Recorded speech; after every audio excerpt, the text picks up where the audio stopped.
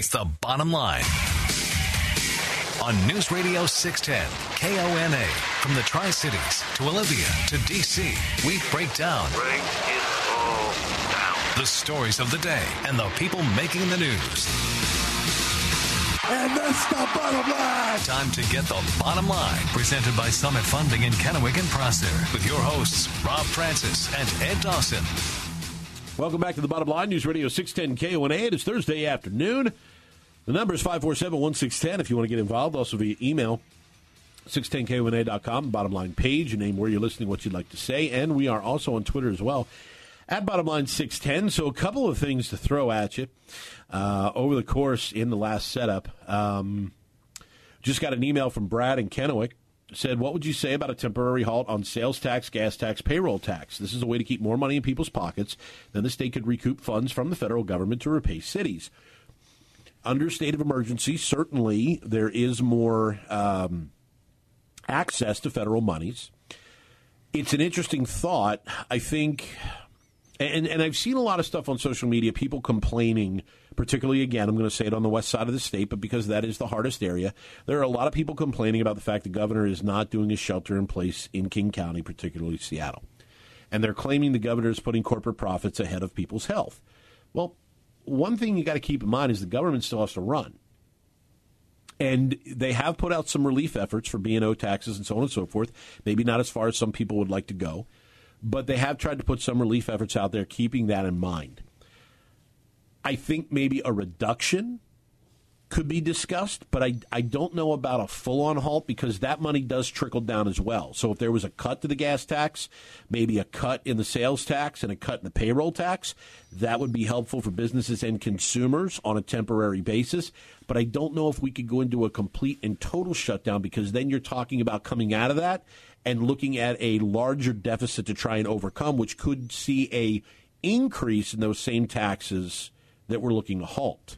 One of the other things that I have heard, again, this isn't rumor, but it's not set in stone. So don't read too deep into it. This is a discussion. Look, there's a lot of discussions going on right now without being, any finalized plans being made. But one of the things on that point, some counties around the state are looking at giving a grace period to property taxes.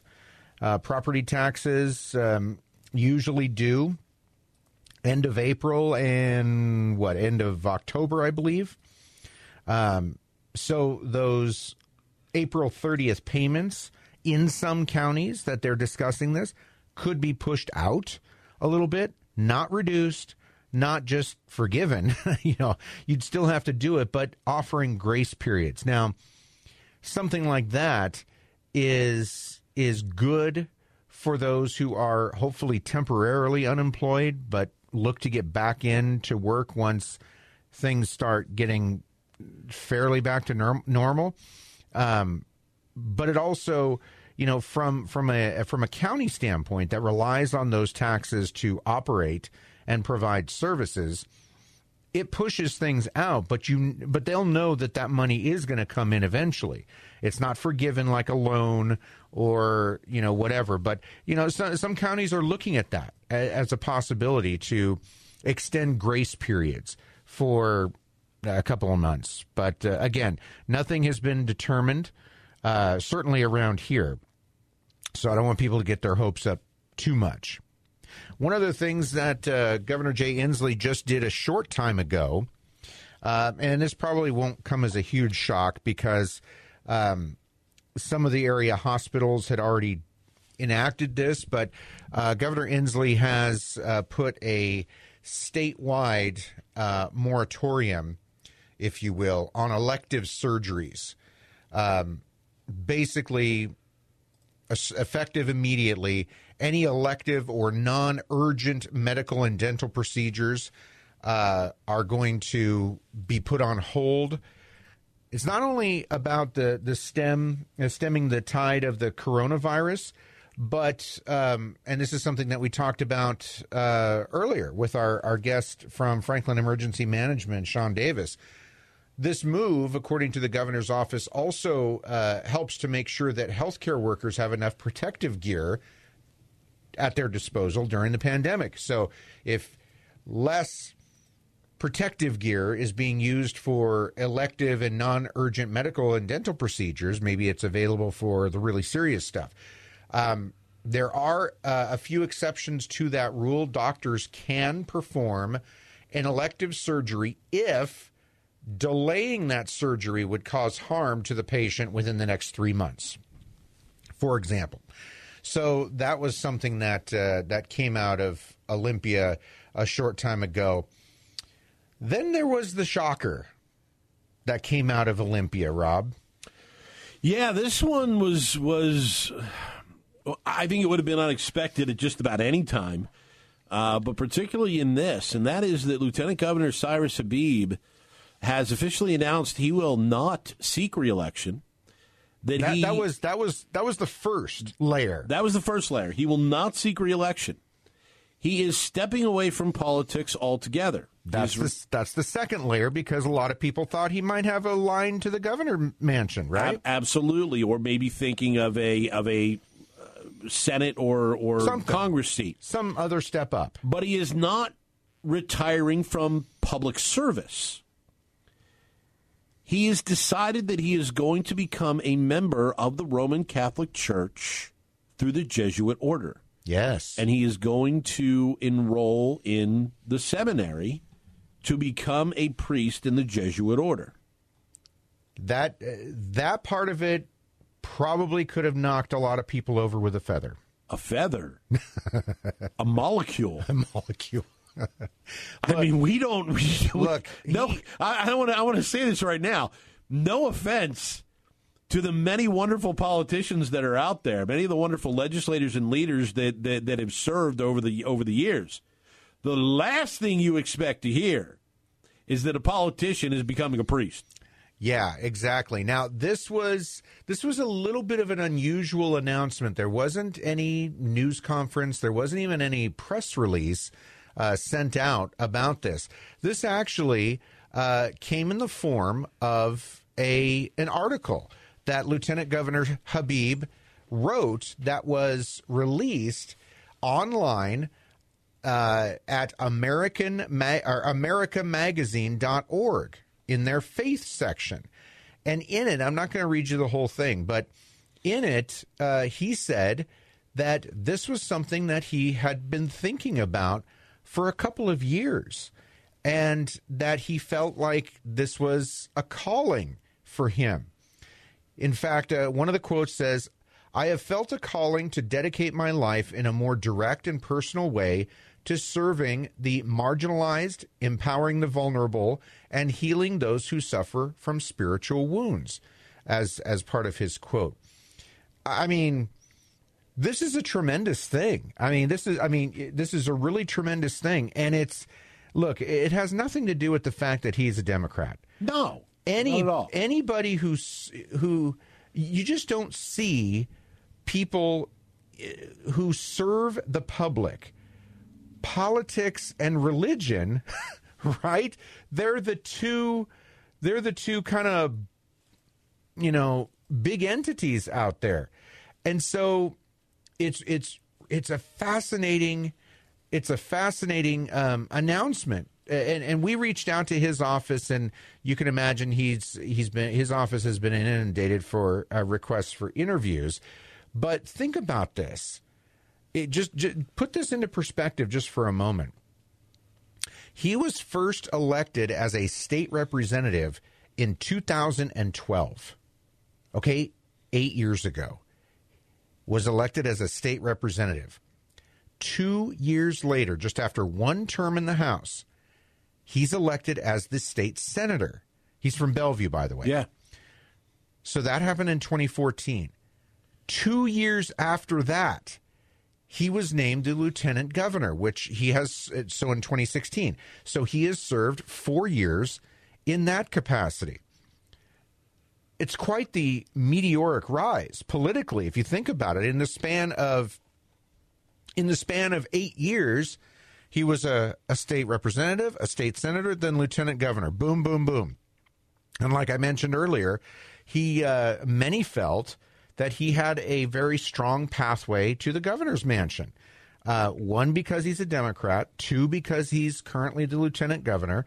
And, and again, part of that meteoric rise in politics that he has accomplished so far. Anybody who follows state politics or has watched TVW, any of the Senate proceedings. He is the president of the Senate. Yeah, that's part of the duties of the lieutenant governor.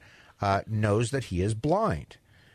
When he was, I believe, 8 years old, he suffered from cancer, eye cancer, and lost his vision when he was 8. So his parents are of Iranian descent.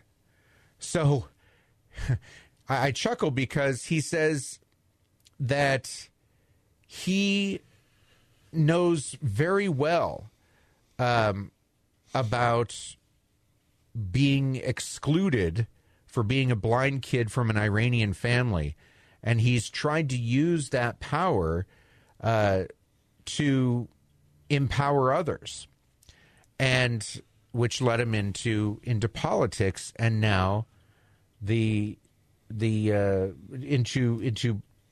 his path towards becoming a Jesuit priest. I find it fascinating. I really do. And I got to tell you, I'm looking at him in a completely different way now. 547-1610 is the number, 509-547-1610 here on the bottom line. Yeah, it's certainly an interesting announcement, and, wish them the best of luck. I mean, look, there's a lot of people. It is one of the things that we have seen over the decades is that is one line of service where the participation continues to decline rapidly. Yes. And so to make that decision, certainly a very difficult one. I would go so far as to say a noble one. And if he has, believes that he has had an epiphany and that is the direction he feels he needs to go to serve, then I wish him the best. I wish him the best of luck, and hopefully he winds up achieving what he wants to achieve and making this move. You're up at the bottom line, News Radio 610 KONA. Your name, where are you calling from? Well, this is Rick, and calling from Prosser. I probably talked to you a little while ago, and I just want to make sure that people out there understand that they have been tapping all of the small businesses for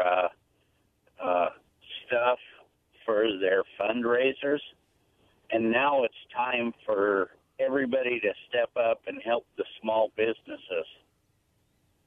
You're absolutely right, Rick. We discussed it about a half hour ago. Thanks for reiterating it. You're absolutely right. It is time for those to remember those who are vital parts of our community, and it begins with our small businesses. We come back.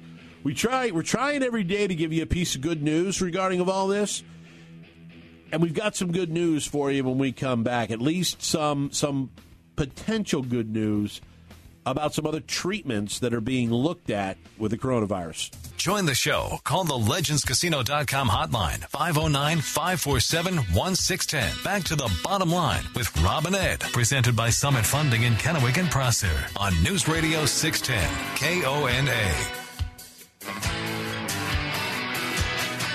Back at the bottom line, News Radio 610 KONA. Rob and Ed hanging with you this Thursday afternoon. Going right to the phones. 547-1610 is the number. You're up. What's your name? Where are you calling from today, sir? Hey, guys. This is Don with Henry's Restaurant. How are you, Don? How you doing? Good. Hey, how are you, sir? Great. I'm doing great. Hey, the restaurant industry, a lot of my peers donate a lot of stuff as time goes on to the community. But I'm looking forward on the end of this, when this is done, and hopefully it's going to be the 2 to 3 weeks that we hope. But the general public's going to have a real opportunity with everything they've bought in the last week or more to donate back to, like, Second Harvest, to the food bank, to Meals on Wheels. So I know a lot of people are going to end up with a lot of product that they don't know what to do with. No, So- Don, that's a great point, and we appreciate you bringing it up because there are a lot of people that are stocking up right now on some things, and, they may find that when this all does come to an end, which it will, that they do have extras around, and those are all fantastic organizations to turn around and pay it forward when it's all said and done to make sure that those food banks and those shelves are stocked and that Second Harvest can continue their mission. So appreciate you bringing that up, Don. 547-1610, 509-547-1610, if you'd like to join the conversation. Coming up in just about 5-6 minutes, we'll have a special interview for everyone with BJ Olsen from Emmaus Counseling Center to talk about some of the things that not only services that are out there, as well as just an overall sense of what what people are saying and doing. Let's go to the phones. You're up on the bottom line. Who's this? Where are you calling from today? Oh, they didn't want to hold. 547-1610, 509-547-1610. Before we go to break, I want to mention this. The president announced earlier today the FDA is making some experimental drugs to help deal with the coronavirus outbreak, including those that are used for treating malaria. Now, I read about this a little bit earlier this week, that they are finding that some ingredients in the drugs used to treat malaria are having an impact on the coronavirus. One of those drugs particularly is chlorinique, and that it's showing encouraging early results. Well, on the heels of that announcement, the Bayer Corporation has said that they are joining the U.S. government's fight against COVID-19 with a donation of 3 million tablets of Rosochin, which is a chlorinique phosphate. And even though they admitted that while limited, it does show potential in treating patients with the COVID-19 infection. So, again, the National Defense Act put into place, allowing the private industry to get involved and help speed up this process. We're seeing already Bayer stepping up, and private industry, again, working with the federal government in an attempt to try and halt the surge of this as much as possible. We've seen other private industries step up and help with manufacturing of tests, of equipment, and try to get that out there. And also, for those people asking the question, well, what about China? There is legislation that has been introduced at the federal level to help reduce our reliance upon China for pharmaceuticals. And it is a bill that's been proposed by GOP senators. But something I saw earlier, Senator Chris Coons from Delaware, who is a Democrat, is on board with this because he's seeing it in his own state, how much of an impact the over-reliance on China for pharmaceuticals is having on potential supply. Even his own governor talked to him about this. So I think this is something that we can see bipartisan agreement on, that can get done at the federal level relatively quickly to encourage American manufacturers to, again, make significant pharmaceutical drugs that we rely on China for. Interesting. Positive news. Look, and that's what we're looking for. We can give you the data, we can give you the numbers, and we can put all that out there. But the positive steps being taken as well, we need to make sure that we share those as well. We need to make sure that there's a focus on sharing those as well, because what we're all looking for is a light at the end of this tunnel. It's there.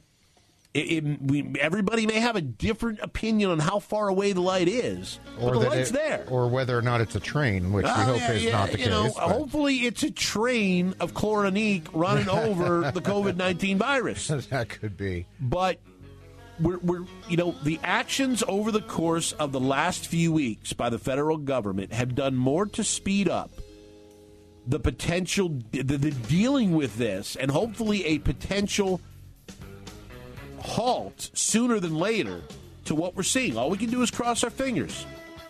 But now we've got public and private working hand in hand to try and deal with this.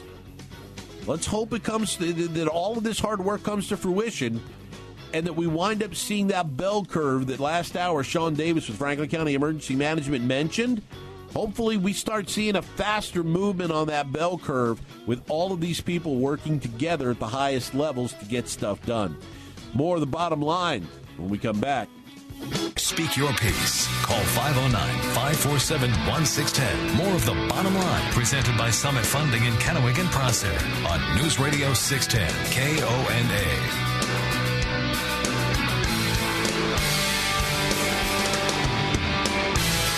Back at the bottom line, News Radio 610 KONA, 547-1610 number if you want to get involved. We're going to put that on hold for a few minutes. Is joining us on the line from the Emmaus Counseling Center, B.J. Olsen. Good afternoon to you, B.J. Appreciate your time today. Oh, thank you for having me. So let's talk a little bit, because we know that there's been a huge focus, B.J., on everyone's physical safety and everyone's physical health. But a lot of people are being asked to do things that really aren't maybe necessarily normal for them or normal for us as social creatures. So the mental health aspect of this, of self-isolation, of trying to really change the way we normally behave, are you seeing a larger strain being put on the community through this? Oh, absolutely. And I want to say that, first of all, there's things that are healthy to be afraid of. And so as mental health providers, we recognize that fear is actually helpful in some ways. And there's certainly steps that you can take to, reduce your risks and whatnot. And clearly those have all been stated by the CDC and other sources and whatnot. For example, if you're elderly or if you are in a immune-compromised situation, stay home. That is a good thing to do that. And so there's a healthy concern, but I also see a lot of, I would say, unhealthy fear. And usually when people experience that sort of unhealthy fear, it leads to extreme actions, and certainly we've seen that in the last couple weeks. And so my encouragement to people is just to really focus in on, taking appropriate cautions. And I'm glad you're talking about reducing the curve. That's a good thing. It reduces the stress on our healthcare system. It gives us more time to figure out some treatments and possible vaccinations and whatnot. So that's all good. But at the same time, let's not be so afraid of things that we're treating each other poorly and going to extreme actions, No, and certainly that's important as well, because we have seen instances where, particularly with the amount of, I guess hoarding's the right word, certain products and so on and so forth, that people have certainly displayed some unfriendliness towards each other and attempting to get as much of those things as possible. Yeah. But as we turn around and we look at some of the things, again, that we're being asked to do, what are some things that people can do in situations like this where, say they're used to going out to dinner a lot, they can't do that. Yes, they can go curbside and pick it up, but then you're bringing it right back home. What are some things to help the mental stability of people in a situation like this, where that you're going to be limited in your movement for an extended period of time potentially? Absolutely. I think one of the things that I've been thinking about the last couple days is looking for open doors. There's so many doors right now that are closing on us in all kinds of different ways. Looking for open doors, looking for opportunities to reach out to somebody. Just because you can't visit somebody face-to-face doesn't mean that you can't, pick up the phone and give them a call, for example. I mean, what a awesome opportunity to reach out and connect to family members. And I think the more that we focus in on being connected, the better off that we're going to be. I think the feeling of isolation sort of compounds our own fears and anxieties about what's going on. And so reach out, talk to people. If you have elderly friends or neighbors, feel free to give them a call and see how they're doing, check in on them, and that sort of thing. One of the things that our church is doing is being able to reach out to the church members, and so being and praying with them, that sort of thing. All those things are really good in terms of connecting with one another. love is key, though, I think. When we show compassion, when we show care and concern for one another, as human beings, we are at our best.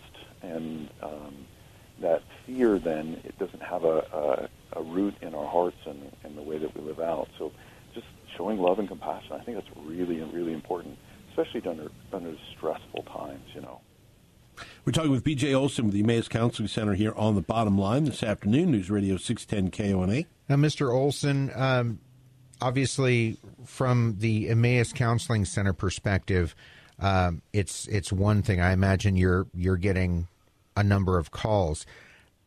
Kind of taking a bigger picture approach to it, we talk about the strain that's being put on hospitals, the healthcare sector, as we should. Are you concerned about the excessive pressure put on the counseling sector in the area?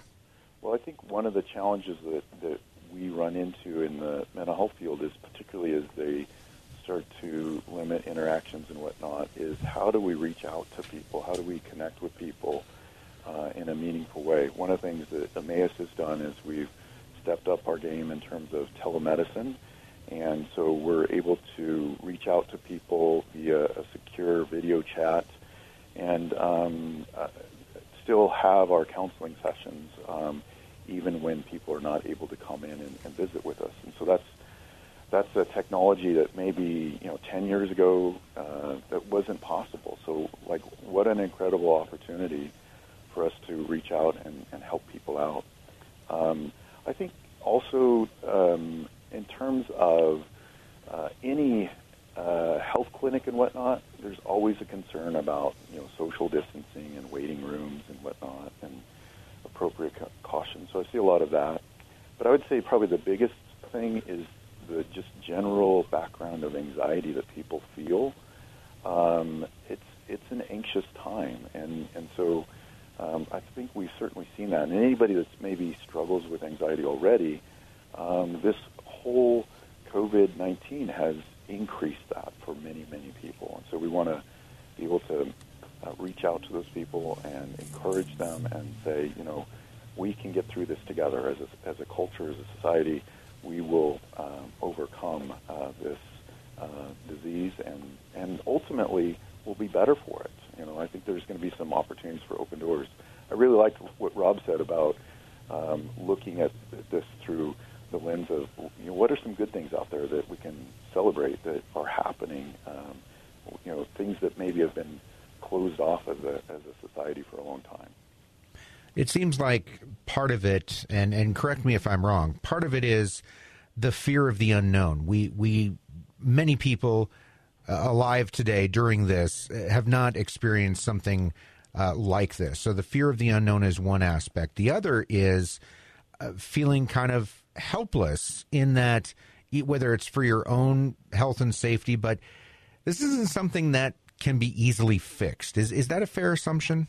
Sure. I mean, like any virus is an invisible enemy, isn't it? I mean, and the hard thing, I think, is that when we look at other people, I'm sure you've had this experience. Somebody coughs, and you're like, oh, is that COVID-19? And all of a sudden now you're paranoid about this other person who's just coughed. And so, yeah, I think there's a lot of that unknown, don't know what's going on. It's an invisible enemy. And so then I think it's easy to then target those fears, those suspicions on one another, and it's easy to slip into that. And so we need to really fight against that kind of mentality and try to come together on all this. Now, we're talking with B.J. Olsen from Emmaus Counseling Center here on The Bottom Line. And again, BJ, we appreciate your time this afternoon for joining us. So for those people that are looking for outreach, for those people that are looking to just simply talk to somebody, that certainly, you mentioned using a little bit more telemedicine, using that ability to talk to somebody over a secure chat. How can they contact Emmaus Counseling Center and, look for ways to keep their mental health on par with their physical health? Sure. A couple ways that you can get a hold of us, the emmauscounseling.org. And then also you can reach us on our Facebook page. There's a post there that talks about the online counseling, and you can click on that, and it'll show you how to get in touch with us. Now, BJ, before we wrap up, is there anything we didn't touch on that you think that the community should be aware of in this time? Well, I think, as I said earlier, it's important to recognize that there's a healthy concern for what's going on. And so, don't take the extreme like, oh, it's no big deal. I think there's that voice out there.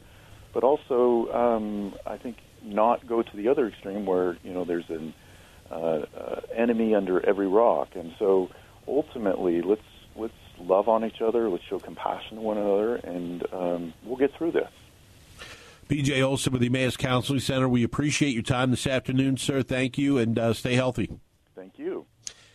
Going to take another quick time out here on the Bottom Line News Radio 610 KONA. Thanks again to BJ Olsen from the Emmaus Counseling Center for joining us. And, I think it's one of the things in all of this that we need to be aware of, and that is we've got the human body, the human condition is multifaceted. It's not just one aspect we need to pay attention to.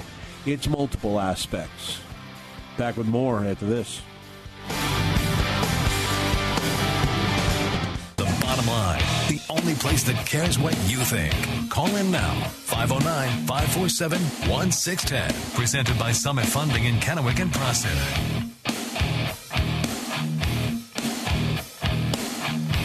Back at the Bottom Line, News Radio 610 KONA, 547-1610. If you have any final thoughts, you can also hit us up via email at 610KONA.com. Bottom line page, your name, where you're listening, what you'd like to say.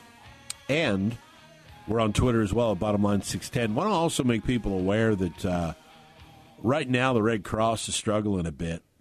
They could use some blood donations because, let's face it, in any time of emergency, the Red Cross is relied upon.